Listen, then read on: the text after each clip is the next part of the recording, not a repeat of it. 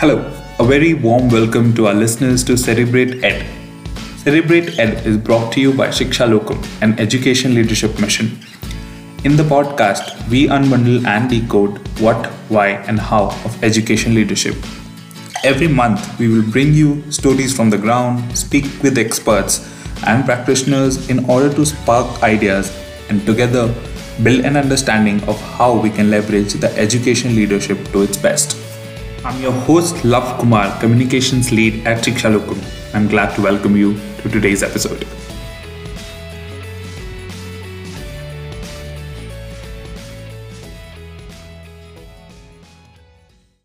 When we were at school, the interactions we have had with our teachers played a huge role in our learning and growth. Some teachers were our favorites. We looked forward to their classes. We enjoyed chatting with them during the breaks and jumped at the opportunities when they gave us some responsibilities. The school experience was not just limited to classrooms and teachers, it was also about our friends. The extracurricular activities like competitions, school trips, being part of the school council, rides to and from school. Were our teachers only responsible for this? Did they manage our learning all by themselves? No. There is a whole army of people who work to ensure that learning is smooth and effective for the children. Today, we're here to talk about that army and how they impact student learning outcomes. This army is none other than the principals or our school leaders. Our guest for today is someone who has spent many years studying the impact of this school leadership on student learning outcomes. She's here with us today to unbundle the concepts of education leadership and help us understand that why focusing on education leadership is the need of the hour. Our guest for today is Dr. Sujatha Rao, who has been an academician and practitioner in the space for many years. She anchors a specialization stream on school organization leadership and management within the MA education program at the prestigious Azim Premji University. She teaches courses on school leadership, management, organizational theory, and education policy. She has an ongoing tirage with education, which began many years ago. Sujatha has worked as a consultant as well as an academic in institutions in both India and overseas. For a number of years, she worked closely with the New South Wales Department of Education and Training, and she has also been a faculty at the University of Western Sydney and University of Sydney.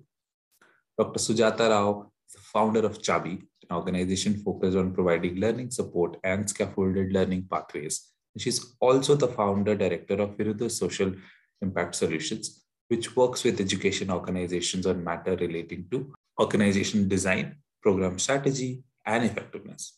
Welcome, Sujatha, to another episode of CerebratED. Delighted to have the opportunity to speak with you today and learn more about education leadership from your experiences and work.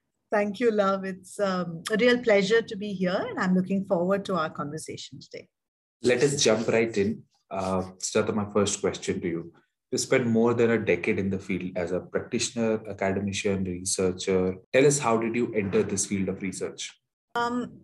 So education itself, Love, it was sort of almost more than 20 years, right? I got into education because I was particularly interested in looking at equality and equity of opportunities for indigenous populations, right? And I was trying to really look at marginalized communities and how, why are their life chances so different from, other mainstream populations.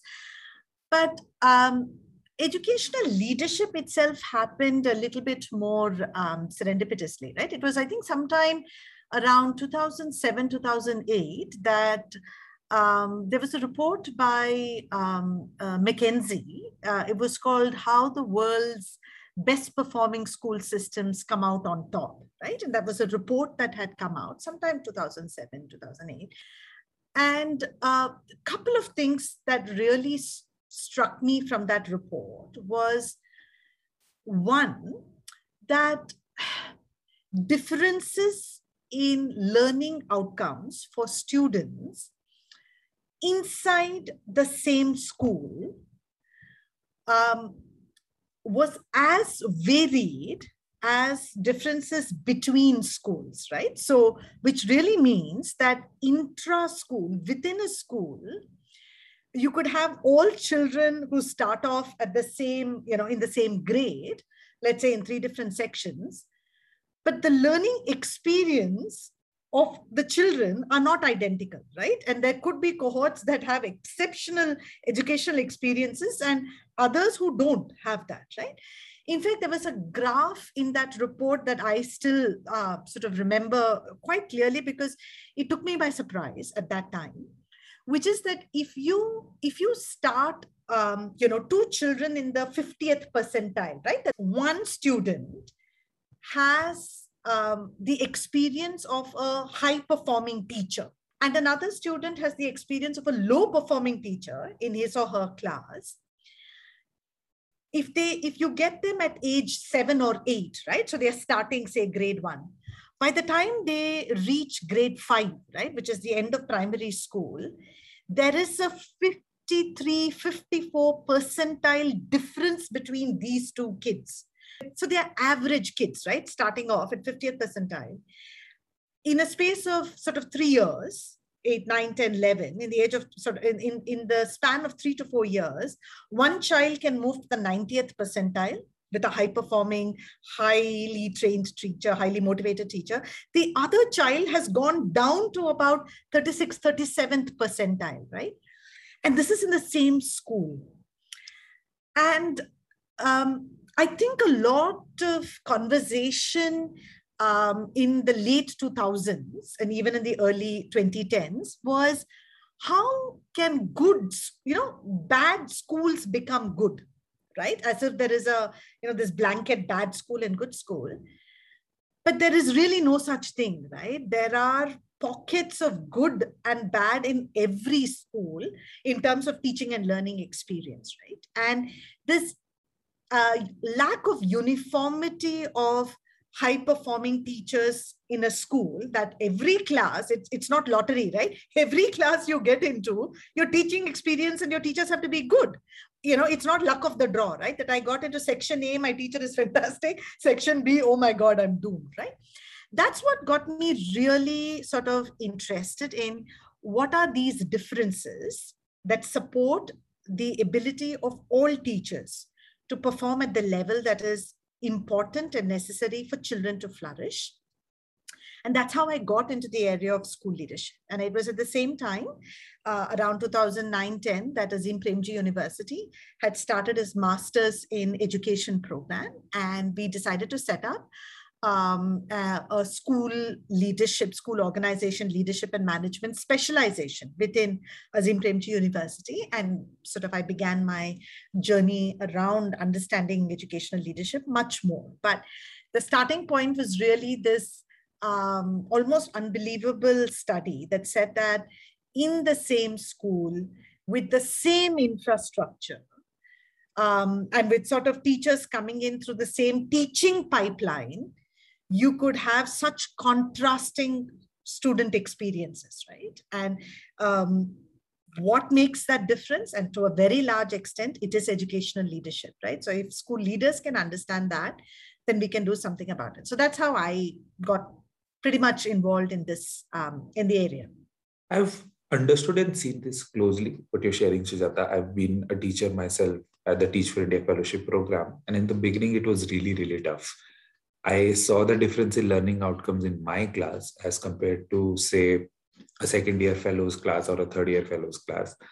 However, can you tell me and our listeners more about how school leadership impacts the student learning outcomes? Research has been focused on the same. Tell us, what have you found in all these years? So there's a lot of, there are a lot of studies and research and report that's been coming out periodically since the mid 2000s, right? And even earlier than that, but significantly from around 2004, 2005, etc. But ultimately, school leadership is the ability of leadership, that is the act of making decisions in the school, equitable and flourishing for all, right? So whether it's a student, whether it's a teacher, whether it's a parent, whether it's a child with differences, the schooling experience has to be one that is positive, powerful, and useful for all of them, right? And a lot of the influence of teachers on children in classrooms and outside of classrooms is mediated by the environment in which they operate, right? I mean, we have a lot of studies that show how poorly teachers are treated in schools, right? Teachers become these, what you call warm bodies, right? They have no soul. They are, given such minimal autonomy with which to work. I mean, I remember visiting a school once where the school principal actually very proudly told me that he had removed all of the desk and chairs for teachers from the classroom. He said the teacher should only be standing in the classroom. The environment in which the teacher operates plays a tremendously important role in how the teacher feels, right? About herself, himself, about teaching.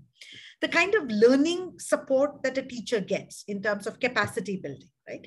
The kind of support that a teacher gets while he or she is interacting with parents, while he or she is interacting with, other stakeholders.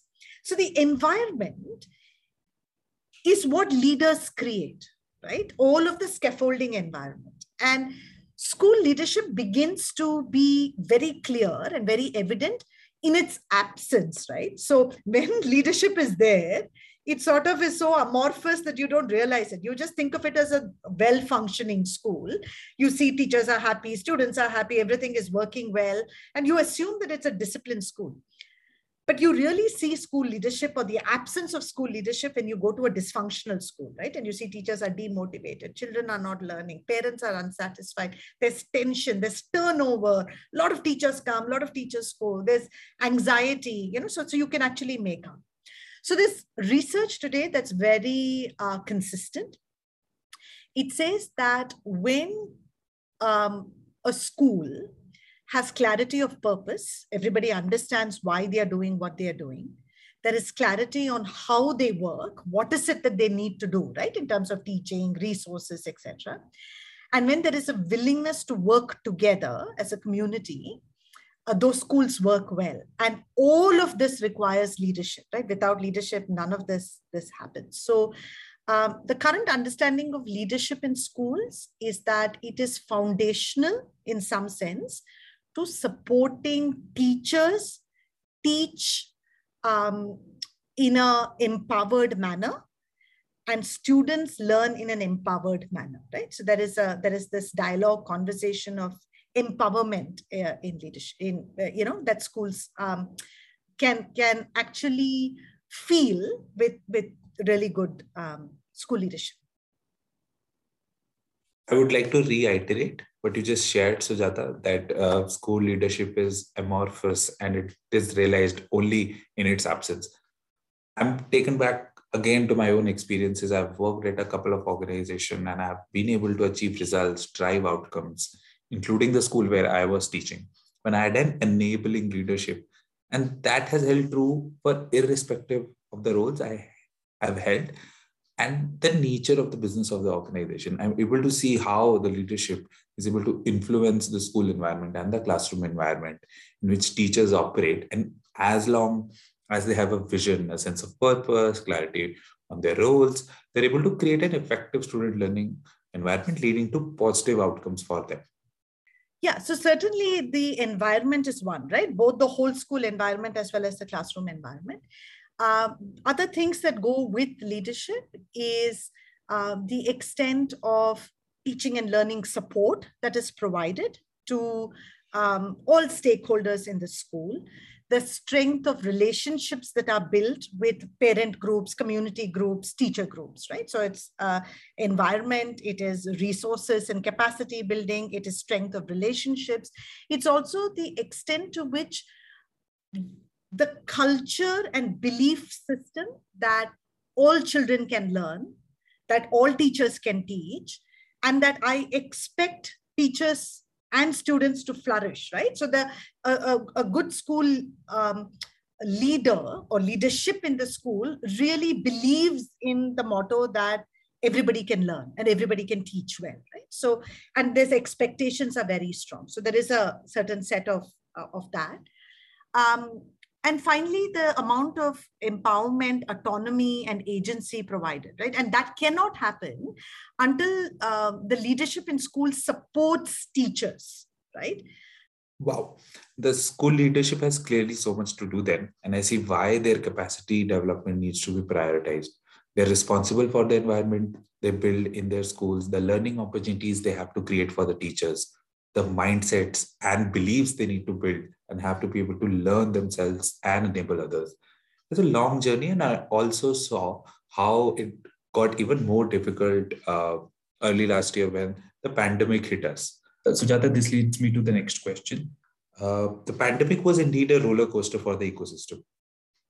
Everyone, students, teachers, the leaders we are talking about today, parents, everyone was scrambling really hard to ensure that learning continues. Classrooms moved online, students and teachers were juggling between synchronous and asynchronous learning. Schools reopening is still a talk of the town. And now with technology becoming infused in every student's and teacher's life, what is your take on role of educational leaders in the current reality of a post-COVID world?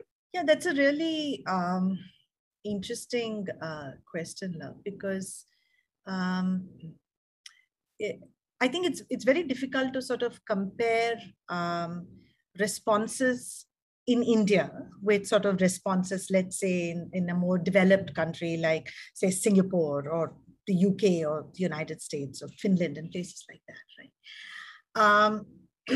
I think that's been a huge struggle because so many kids who are out of school have become permanently out of school, right? They will never return back, right? But given the conditions that we've had of migrant kids moving from one place to the other, just children who were in class 9, class 10, right? When the pandemic started and they've not had access to it, very difficult for them to come back.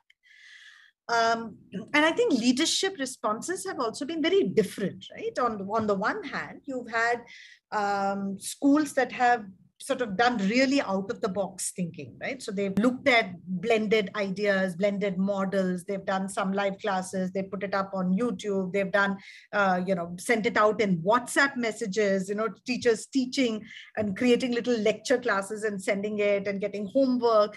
There's all sorts of responses, right, to it. And it is really compounded in our country because of digital inequity, right? I mean, I think the ASER report just came out maybe, a few days back, which talked about the digital divide, right, that the country faces. And it is a real challenge in our country to be able to do blended learning when a lot of the population struggle with even fundamental digital access. One of the key areas that educational leaders, I think, have really woken up to, and systems, as a sort of education system that we've now started thinking about really well, or in a sense, starting to move towards, is how do you define equity of access? This means teachers, but it also means parents and children, right? So when schools say we want to get into blended models, right? Maybe some face-to-face and some virtual, or we'll do only virtual. Teachers have to have access to equipment to teach, right? Not all schools start providing access of equipment to teachers, right? Teachers are expected to manage with their own phones or laptops or computers or whatever, right? Teachers are expected to manage with the bandwidth and the internet and the networks that they have in their own homes. And many of them don't have the ecosystem to, work like that. Similarly, for parents, there are parents who did not have the luxury of staying at home, right? They had to go to work and they took their equipment with them, right? Phone or computer or whatever. So what it has really thrown up is equity of access. How does leadership respond to equity of access? And I think the way that some schools have done it have been quite different from others. They've started asking, what is the fundamentals that we are interested in a child learning, right? It's not the entire curriculum. It's not possible to do 6 hours of teaching like this.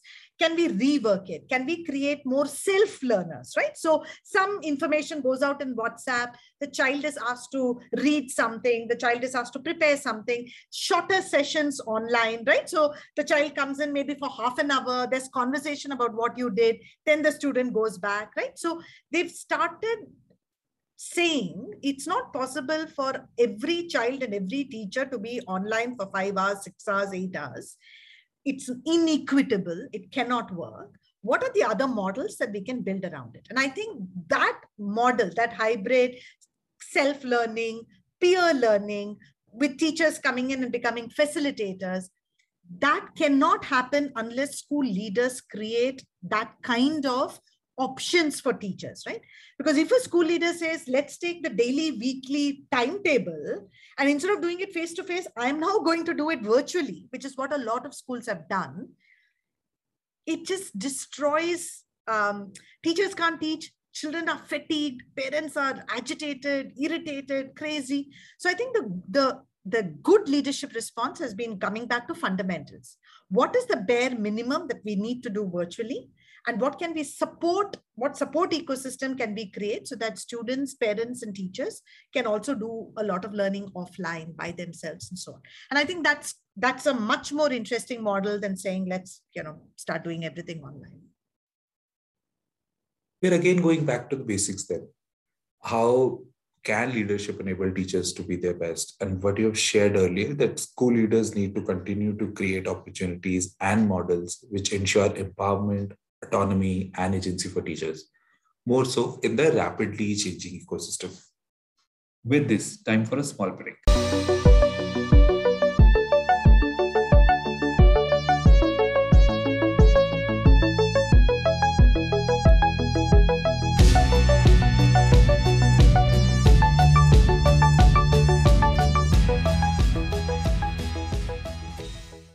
What I'm hearing is that student learning outcomes are directly proportional to leadership outcomes.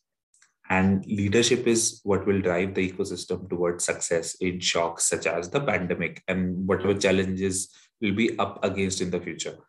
But despite all of this, and my next question, despite the clear evidence that the education leadership is not as prioritized as other players, why there are few interventions for the leadership as compared to, say, teachers or students? Yeah, interesting question again, Love.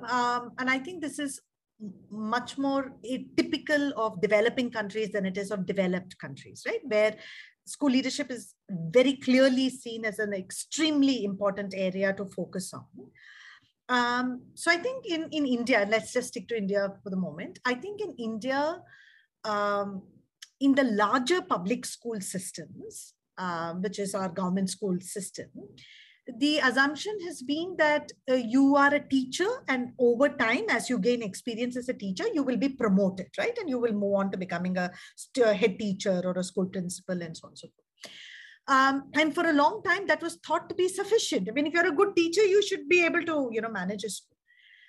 But in reality, the managing and leading of a school requires a different skill set. It requires different competencies. It requires a different body of knowledge. That's not necessarily pedagogic knowledge alone, right? Or knowledge of a specific subject, right? I might be an exceptional physics teacher, but I need not be an exceptional school manager, right? Or a school leader, because they're not the same.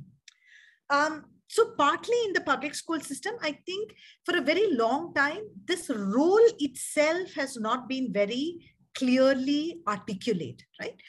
Except for the last sort of, 10, 12 years now, you can see that there is a far more realization of the importance of, principal leadership and school principals and how does it work. So there is some effort coming there, and that's very welcome, right? That's one. The second thing is that in other countries, the role of a school principal is a specifically articulated role that requires certain qualifications, certain experiences, etc. Right? In our country, we still don't have that, right? I mean, you don't have specific school principal qualifications that you can do and then become a school principal, right? So again, strengthening that, I think, would be important to get more focus on school leadership itself. If you look at the sort of the CBSE, Kendriya Vidyalaya school systems, they are the role of a school principal in those systems, ICSE schools, CBSE schools, right, KB schools, is much more clearly articulated, right? I mean, you go to a KV school, you know you have a school principal. The school principal has a certain capacity building skills, etc. Right? Now it needs to translate into the broader ecosystem. So I think that's one set of problems. We've not articulated that role clearly, and we've not provided specific programs that are tuned for school principals, right? Or school heads. But I think the second equally important reason why we are still struggling with it is that there is a notion that school leadership is held by one person. It's the Superman fallacy, right? That one person will come and reform the school, lead the school, manage the school. And overwhelmingly, we know that that model is a total failure, right? There is no possibility of one person leading, right? What you therefore need is a distributed school leadership ethos, right? More and more teachers taking on the responsibility of leading and managing various aspects of the school. That requires teacher capacity to be built, right? That requires teacher competencies to be built. That also requires teacher training and teacher training programs to be looked at very differently. So, you know, in our country, we've struggled with teacher training programs for a long time as well, right? They've also undergone a lot of change, and we've had a lot of issues with poorly qualified teachers and not enough experience and so on. So I think if we look at both these pillars, right, one is a lack of recognition of the importance of the role of the school principal and school leader, and very flimsy training associated with that. And the second is the lack of recognition that leadership is distributed. It's not held by one person. So therefore, teachers also have to be supported in becoming leaders. We don't have that either. So both of these are stumbling blocks. And I think the general perception is teachers teach, right? So the student learning is impacted by a good teacher. We forget that a good teacher is impacted by a good leader, right? So if you show me a good school, necessarily you will see that there is a good school leader there. If you show me average schools, you will have one or two good or maybe exceptional teachers, but they are outliers, right? The entire school doesn't have teachers who teach at that level.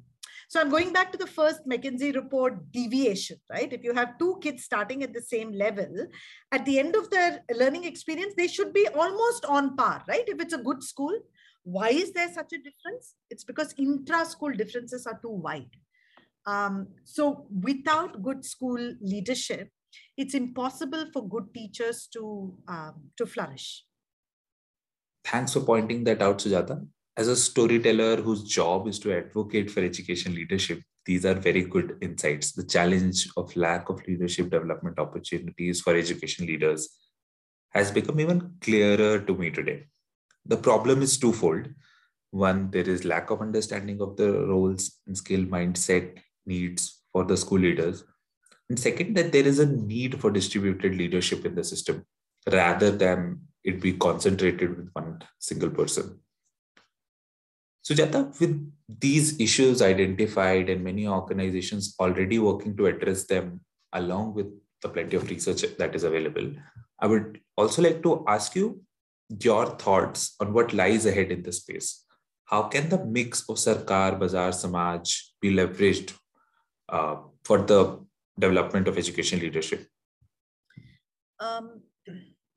So it requires systemic change, right, Love? It's not a one person or one institute that can change this. And you've rightly indicated that you need multiple actors, right? Samaj, Sarkar, Bazaar, all actors to come together to try and reform this. Otherwise, it's always going to be a challenge. And for any system change, you need multiple layers of intervention or change to happen, right? Just one layer alone doesn't work, right? So I think one very, very important area or opportunities that, is there for people to work on is working on the belief system that school leadership is not important, right? Unless that recognition comes that school leaders, the research says is the second most important factor influencing student learning. But irrespective of whether it is second or third or first, it is tremendously important, right? And if you're building a stool and the stool has 3 legs and one leg is totally, loose and dealer, you know that stool is going to fall no matter how strong one leg is, right? So if you're saying that one of the legs for a strong school is strong school leadership, then that leg must be strengthened, right? So the first I would say is working on the belief system that school leadership is not important. And to do that, we really need not just research. So much of research is available today, right, to share consistently, but also exemplars, right? We need to sort of start looking at case studies that show how powerful leadership can be. What do leaders do? How do they work within an ecosystem so that other leaders can begin to see, right, why it's important.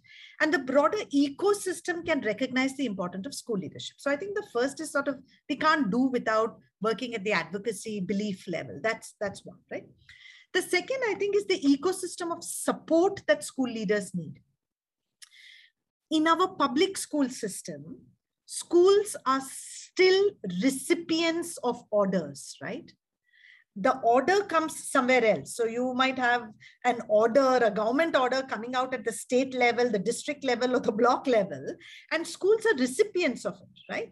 In the CBSE system, a lot of the orders come from the board, right? In the KV, it comes from the KV, Sangam. So there should be an ecosystem that is supporting school autonomy, right? That says it is important for schools to recognize what they need in order to be able to better serve their communities. And the system responds to that need, right? So if that happens, then the ecosystem will start providing more contextual and very relevant training programs for school principals. We have very few of those, right? We really need that. Second, very contextual and very relevant collaborative opportunities between schools, right? Again, those are very poor. We don't really have communities of practice, right? Where school leaders can come together and share resources and ideas. We don't have that. So again, we need to sort of build that. Third, we need an ecosystem of support in which principals and teachers are able to experiment and learn. When schools have very narrow opportunities to explore and experiment, right? And they are told, teach to the curriculum, teach with this pedagogy, do only these kinds of assessments, right? You constrain the ability of a school to act. And the more you constrain the ability of a school to act, the less the school is able to respond to the needs of its communities, right? So an ecosystem that supports experimentation, right? You can't have any of this unless you have Samaj, Sarkar, and Bazaar working together. There's no way, right? You need sort of the market to come out with innovative tools, experiments, projects that schools can undertake. You need Sarkar in some sense to come out with innovative training programs, support systems that enable the school leaders to, work, right? And sort of gain those competencies and so on and so forth. You, in some sense, need the communities around to help schools collaborate with each other, right? Learn from each other, share resources, and so on and so forth. If you're looking at principal accreditation programs, for instance, right? Unless you have a plethora of accreditation programs, again, it will become mandated, right? And nobody is interested in mandated programs anymore, right? I mean, they just opt out of it. So it is impossible for this kind of support system to be built unless you have multiple actors doing their own bit, right? Whether it's advocacy and belief, whether it's an ecosystem of resources, or whether it's enabling schools to start collaborating and learning and working with each other. So it's a given. Without that, this ecosystem will not really support leadership development. This is again now very clear. The next steps about what needs to be done and where. Uh, Thank you for sharing that with our listeners, Sujatha. Uh, as an ecosystem, the first and foremost is to ensure the belief that school leadership is important and continuously build an continuously build an ecosystem of support that is contextualized, relevant, and meets the individual needs of the leaders and allows them to apply their learnings and experiment with the solutions. At an individual level, I would also like to identify, create, and highlight these narratives to build the momentum for education leadership in the country. Sujatha, with this, my last question, what would your call of action be to our listeners, the NGOs, and to all our leaders as well, who are finding it difficult to build leadership capacities at individual level? So I think there are 2-3 things that it's possible for every school and every school leader to start off with, right? We don't have to think about how can I cross the ocean, right? You just have to say, how can I take one step, right, into sort of doing something different. I think the first thing is to recognize that school principals and school leaders, the journey can be lonely, right? And you might feel very alone and quite lost and anxious about it. The first thing is to create a cadre of support system for yourself within the school, right? So as a school leader, it's okay to ask for help, right? To call out to your teachers, even parents, right? And even students to say, let's look at what are things that are not working very well for us in our school. And I need your support to be able to do it, and ask for volunteers, right? So instead of thinking about, I have to do this, one important step is to say, we can do this, right? And who's the we? By asking for help. So you create what in general parlance, you would say a small champion team, right? A championing team or a small project team. So now you don't feel so alone anymore. The second thing that all schools can do is to say, we have a number of different issues and challenges, right? And I can't address everything at the same time. What is one pain point that we can work on? And to just stick with that one pain point, right? And allow yourself the opportunity to experiment with possible solutions for that one pain point. So that one pain point could be something very simple, like, for example, teachers feeling very tired, right? Or very fatigued because of the pandemic and the way they are teaching. We will only work on teacher tiredness for the next 3 months, right? We don't worry about anything else. But we bring teachers together and we say, what can we do to make your lives a little bit more balanced, right? What can we do to make it a little less tiring for you? And a lot of the answers and solutions come from teachers themselves, right? I mean, they know their lives. They offer fantastic suggestions. So the second is not to start worrying about system change in the beginning, but start to worry about micro change, right? And from that micro change, learning what is working for your school and what is not working for your school. It also makes it possible to achieve things in a shorter period of time, right? Because otherwise school transformation programs can take years, right? To start and take on. And people get dejected or they get frustrated that it's taking such a long time. A different option is to say, I want to start with a small pain point, but I will do it as a project for the next 2 months or next 3 months. And you can actually see visible changes in a shorter period of time, which again motivates others to, participate in this journey with you. So there is consistent research, love, that tells us that the most powerful form of school leadership is distributed school leadership. Distributed school leadership means that the expansion of leadership needs to happen in school. It is not a lone ranger superhero activity, right? Schools must develop others as leaders within the school. And that's really the first step, right? Is to ask for others to see who can join school principals in this journey and to start with small micro projects of learning. Once this happens, schools can take on more challenging projects, right? They can take student assessment-led changes, pedagogic changes, right? Curricular changes, infrastructure changes, so on and so forth. But to start with really small micro changes, right? And do it through a call of action where you feel supported and not alone. A lone principal finds it very difficult to make these changes. So I would say that that's a very promising area of work within school leadership, is collaborative distributed leadership. You collaborate with others to distribute leadership so that things happen.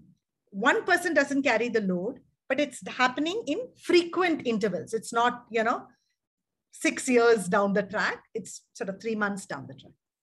Once again, just like to reiterate what Sujatha just shared. 3 things that school leaders can do to build their capacities. Ask help from their teachers, parents, students. It's lonely to do everything by themselves. They must address one issue at a time. Think about micro change. And for sustainability, they must build distributed leadership in their schools. That's all for now, Sujatha. Glad to have had this opportunity to speak with you and learn so much about education leadership, the role they play in the student learning, the challenges that they face, and what can be done across levels by different players to enable the leadership, and what messages I need to put out in the ecosystem. Thank you for your time. Thank you, Love. I think there's tremendous potential for the development and capacity building and supporting of school leadership in India, educational leadership as well. I mean, there are, people who influence what happens in schools who are outside of schools, right? They're not just inside schools, but at the block level, at the district level, at the, cluster and state levels, at boards. So I think there's a huge blank canvas, blue space available for leadership development to happen in India. And I'm very hopeful and confident that this is a journey that we've started on, and it would really accelerate over the next few years. So thank you for having me. With this, we close today's episode. Thank you to our listeners for spending time with us today. If you have any questions for Dr. Sujatha, please feel free to send them at social@shikshalokum.org. See you until next time.